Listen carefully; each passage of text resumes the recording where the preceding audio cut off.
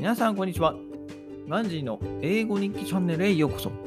今日のテーマはブログ継続10ヶ月です。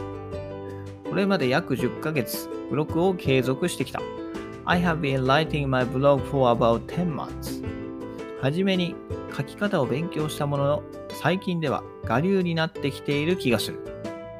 I feel like I write in my own way even though I initially searched and I studied how to write a blog on the internet. ある本を読んで、それではいけないと思った。I found out that I should stop writing it like how I researched initially after reading a book.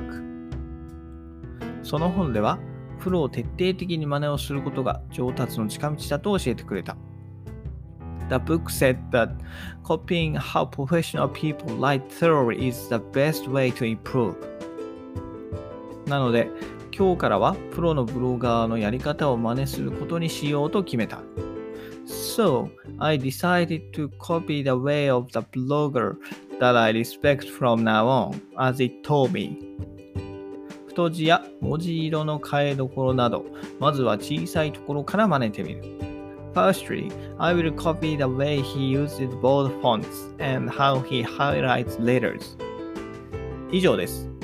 バイバイ。Have a nice day!